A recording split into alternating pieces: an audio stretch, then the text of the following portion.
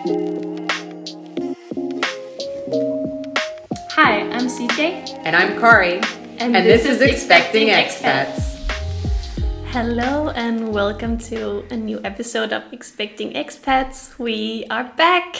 We're back from our summer break. From our first break from the podcast. Yes, exactly.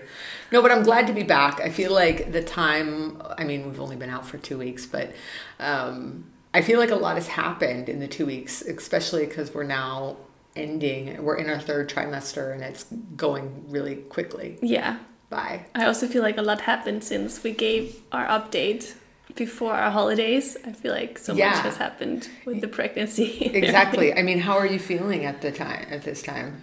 I'm feeling pretty good, but just very low on energy. Mm-hmm. Already now, my partner has to take over a lot more chores at home because everything that involves me bending over is just like, I can't do it.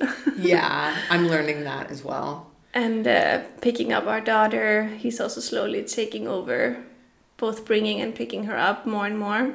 Mm-hmm. And I feel pretty good, but there's been a few, actually while I was on holiday, I got an email from the doctor like, oh, your iron is very low, so we recommend that you start taking... Oh, iron supplements. And then... a bit later, I got like, oh, we did this blood sugar test and the result was abnormal. So we cannot make a conclusion yet, but we have to do another test. One? Oh. So I'm doing that tomorrow, actually. And I'm just like, oh, what if I have pregnancy diabetes? And like, what does it mean? Yeah. It's too soon to say anything about. That would be like a thing I can update on later in another episode, but let's see how it goes. Yeah, hopefully it goes well. I know that some people can control their diabetes just through diet alone. Yeah.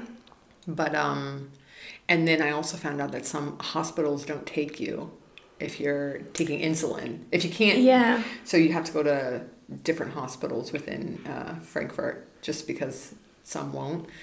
But hopefully it's just a weird test and then it comes back as... I hope so. Good. Yeah. Because that's just another thing to add on to just feeling already tired and all. I could deal with changing my diet. I think that would be fine at this point. But it's more like, what kind of consequences does it have for the birth? And do they want to keep me longer in the hospital and these kind of things? But again, I don't want to get ahead of myself. I don't want to have doubts or anything like that. No, I understand. I think there's a lot of stuff also that happened with me.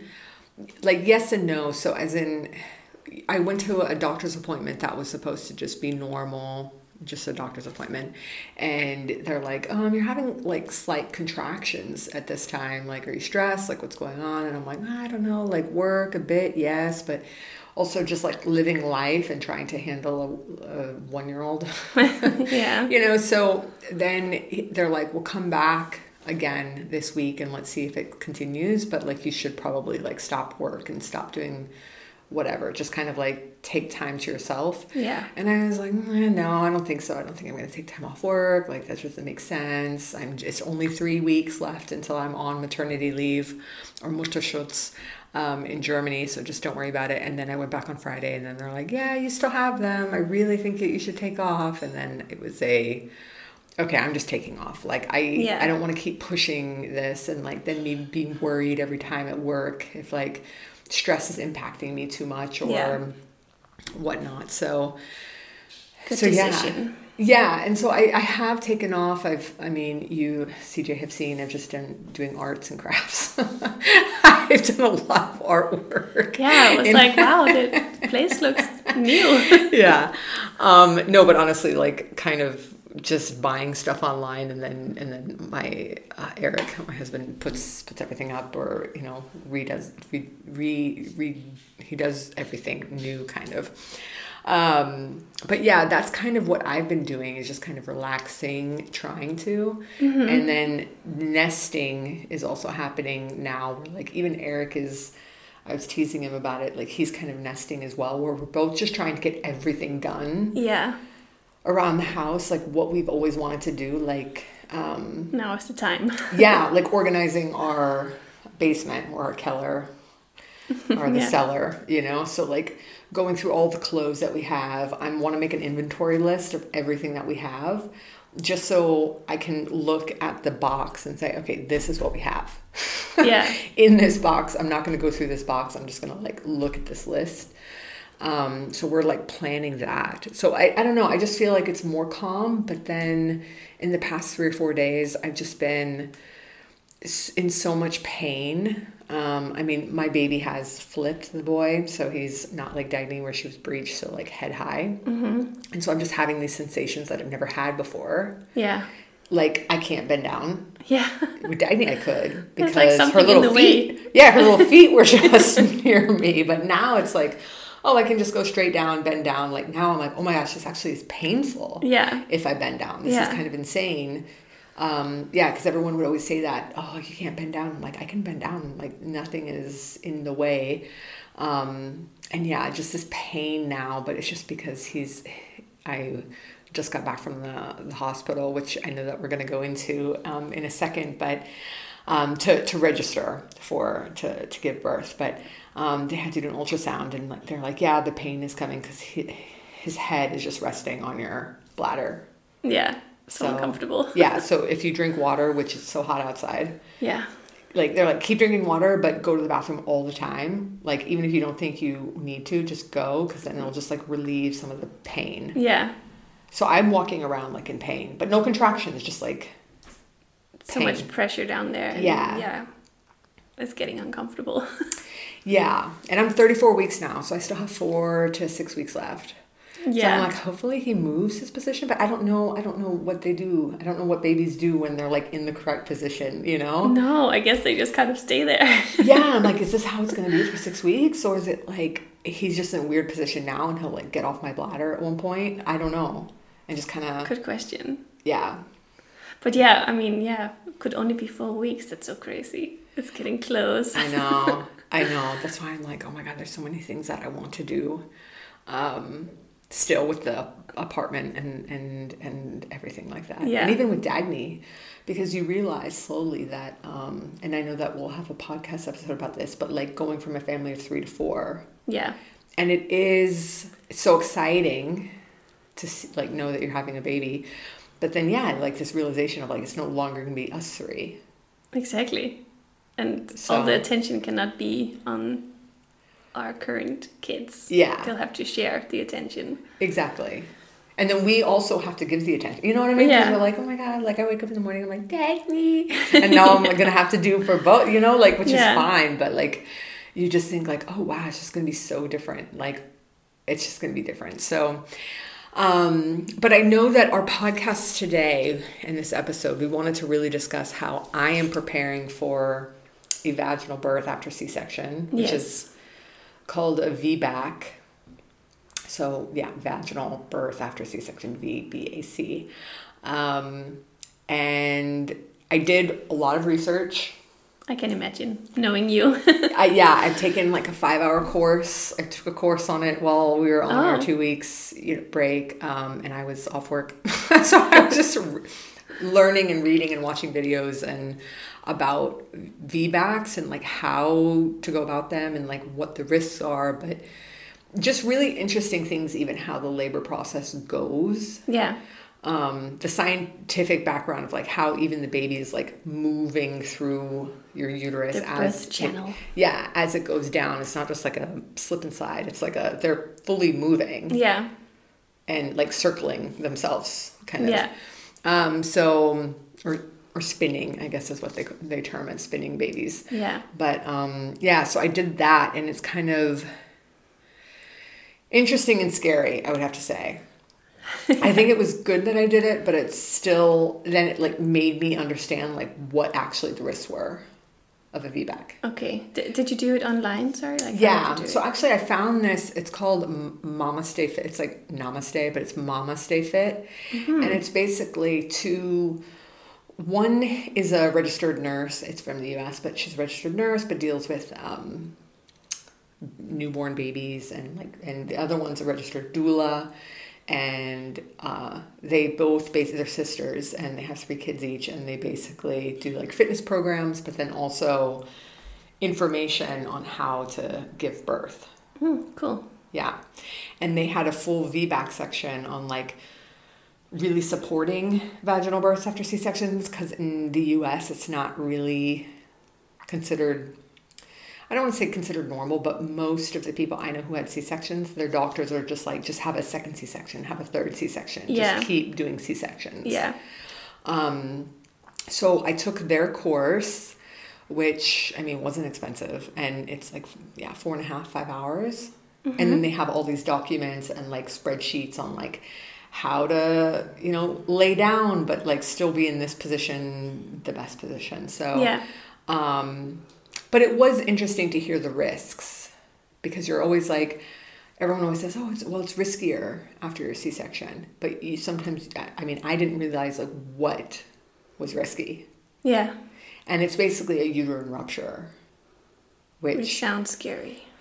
Yeah. I mean, it is, because it's like, it basically means that your scar from the inside, because basically the way C-sections work are they go through 4 to 5 layers. Yeah. One is your skin, uterus, like your muscles, everything like that, to get to the baby. And then they take the baby out and then they sew you back up. Yeah. And depending on how they sew you back up, or even the scar itself, because I think some countries still do like a T scar. Like I have one under like my bikini line, but like some countries will just do straight down. Oh. Which that's like, really dangerous. But anywho, so just like the different scar types and like even how you're sewn up, like if you're like sutured with like stitches, or sometimes people will use like glue, like surgical glue. Yeah.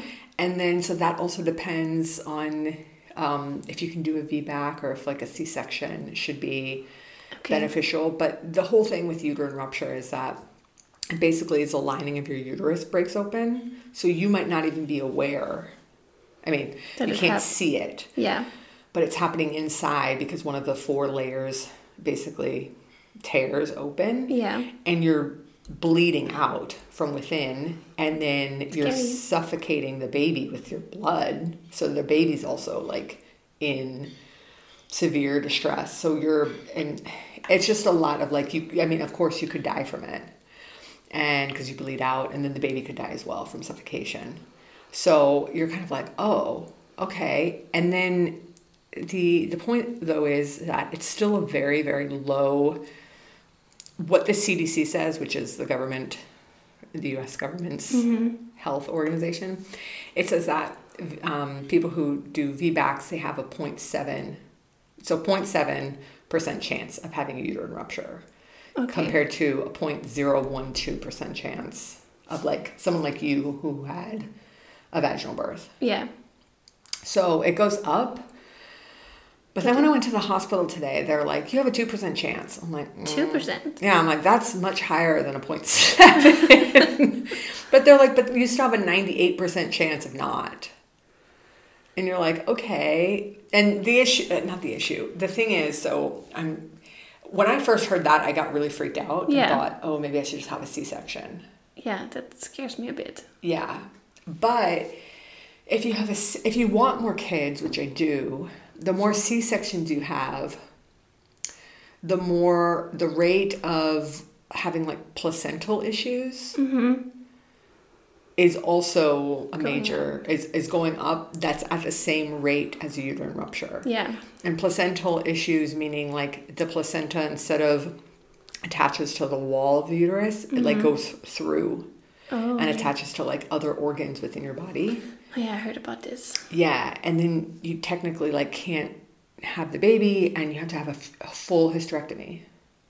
Yeah, and then you can't have it. And you can never have any kids anymore. Yeah. And so that rate is the same as a uterine rupture. So you're kind of like, oh, okay, so I'm like stuck.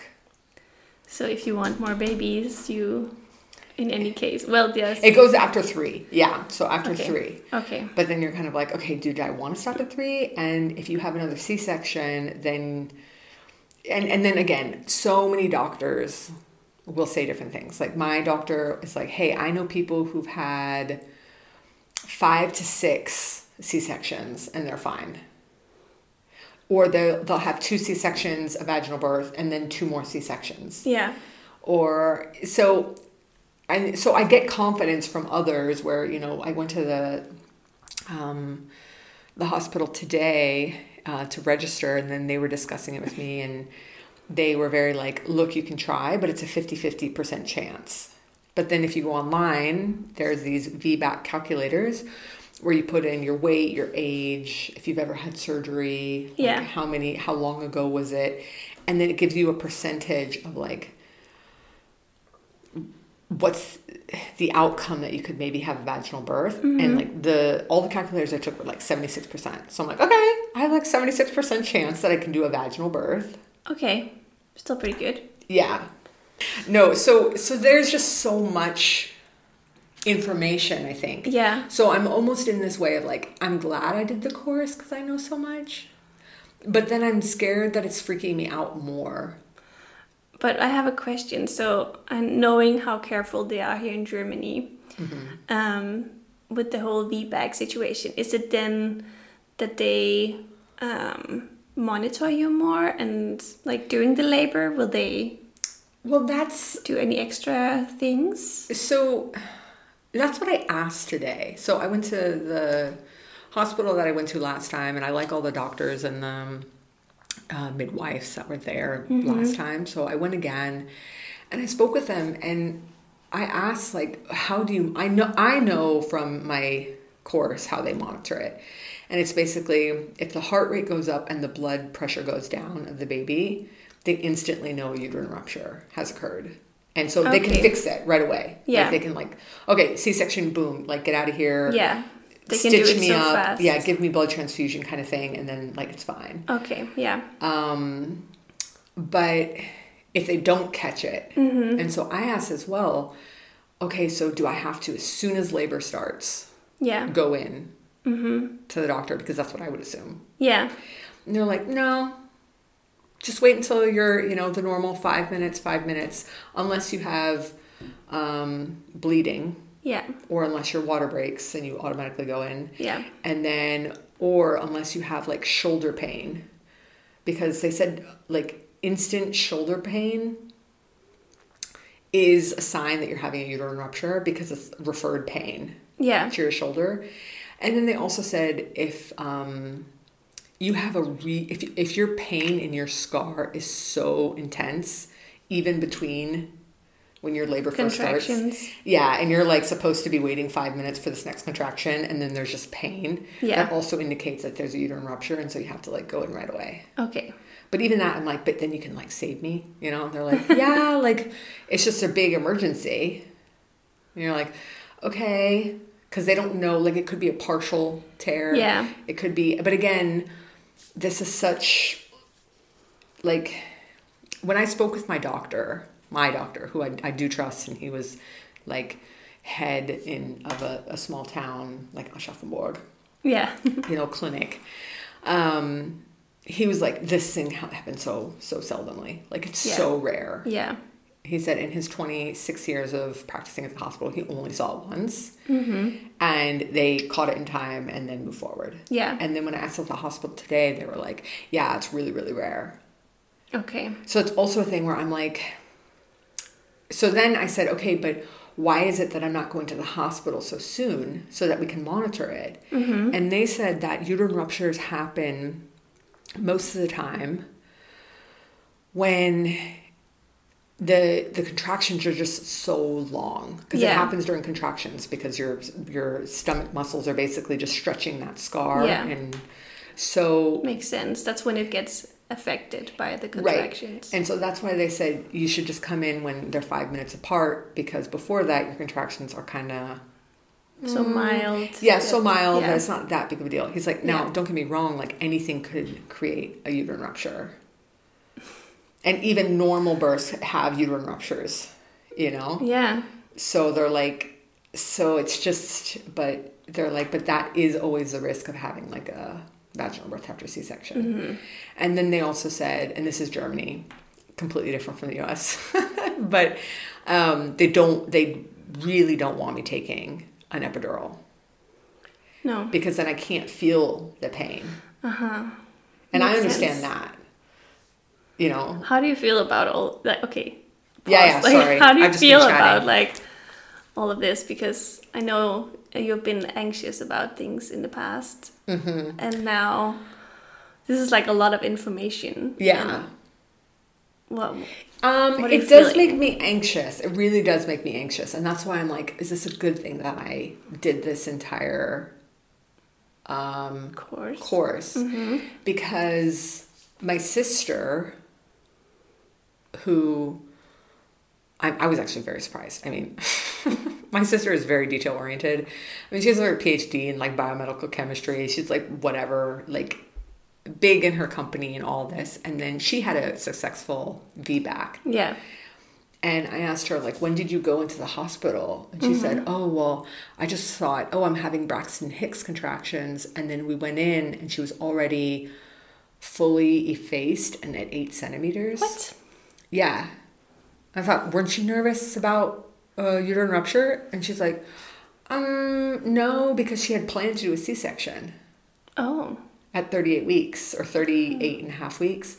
But her baby came at 37 weeks. So she hadn't even like researched really about VBACs. So no, and she's like, no, I just kind of went in, and I'm like, oh, do I have a C-section now? And then the doctor on call, because her doctor was on holiday or something. The doctor on call was like, are you sure? We can have like you can do a vaginal birth if you want. And she's like, sure. And then they're like, sure, we'll just like put you on some an epidural so you can relax. And then she said 3 hours later she had her baby. Wow. Yeah. I'm like, what? But weren't you nervous about like a uterine rupture? And she's like, no, I never looked into that. No. I mean, this is So something then I was like, okay. that would comfort me a bit in a way, because we just know like Germany, they are so careful. Yeah. With pregnant women.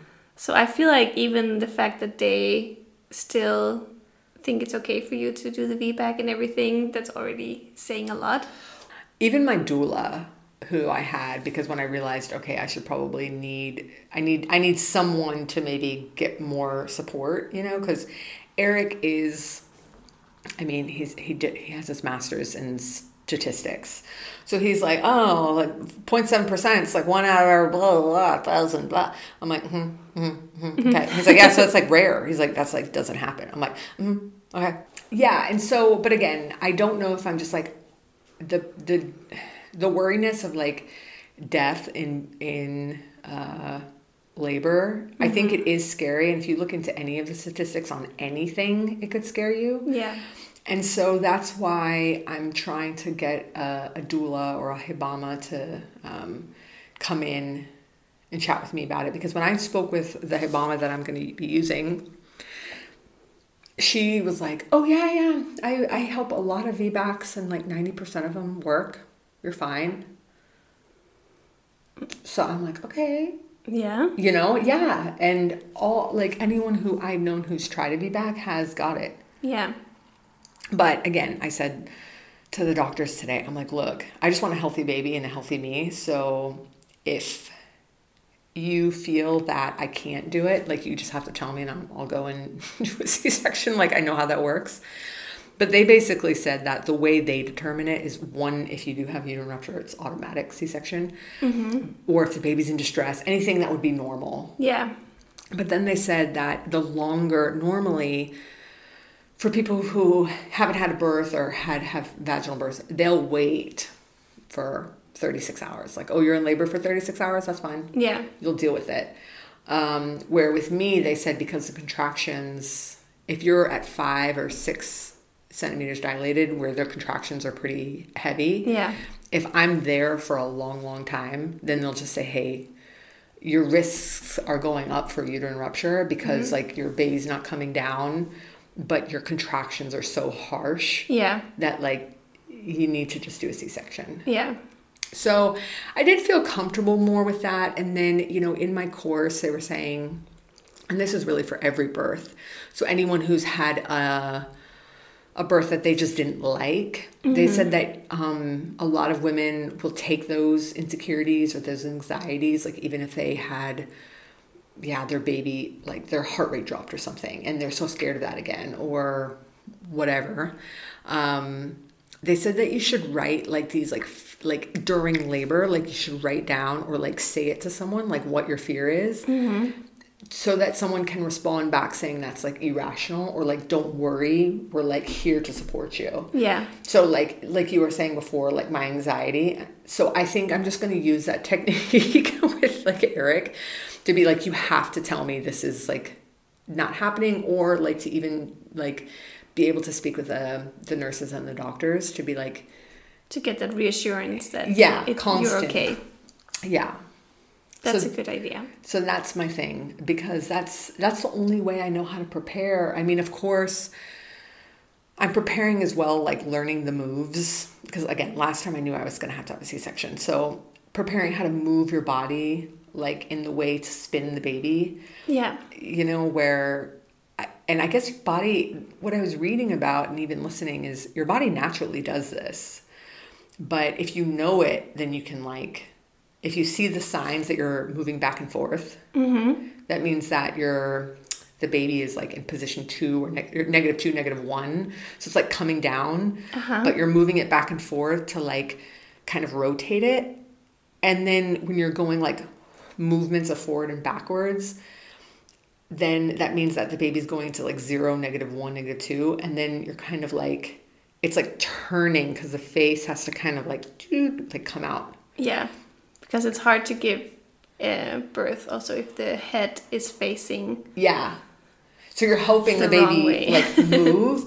And then when it's facing the right way, then you're kind of like, because I mean, I can show you on the video, but like it shows I guess the pelvis, like how it's positioned when you're moving back and forth, or I guess side to side and then back and forth, and like how it's moving and helping the head turn. And then it says, and then when the baby is really coming out, like how should you be standing or lifting, or like, you know, have like a neutral spine, kind of like be sitting up because you can't be hunched down kind of thing. Like, and then you're like, okay. So like, this is how you can maybe help your labor more, because if you are naturally seeing yourself kind of swaying, left and right, you can then like, I don't want to say put effort into it, but then be like, oh, okay, I'm just going to sit on a ball. Like, I know what my body is wanting. Yeah. And then your partner or Hibama, whoever, can also see that. Nice. Yeah. So that's what I've done to do my VBAC. I talked to some other people who are going to attempt a VBAC in Germany, and they are registering, or at least going and speaking with multiple hospitals. Okay. To see what their options are. Yeah, what they recommend. I don't know if I should do that. No. Yeah. I don't know. Because I'm like, is that too much stress? You know what I mean? Yeah. Like. Because then, like, I guess the alternative to the hospital where you registered today is like a bigger one, like the big university hospital or... Exactly. Like so there's in Germany, there's a couple levels of hospital: level 3, level 2, level 1.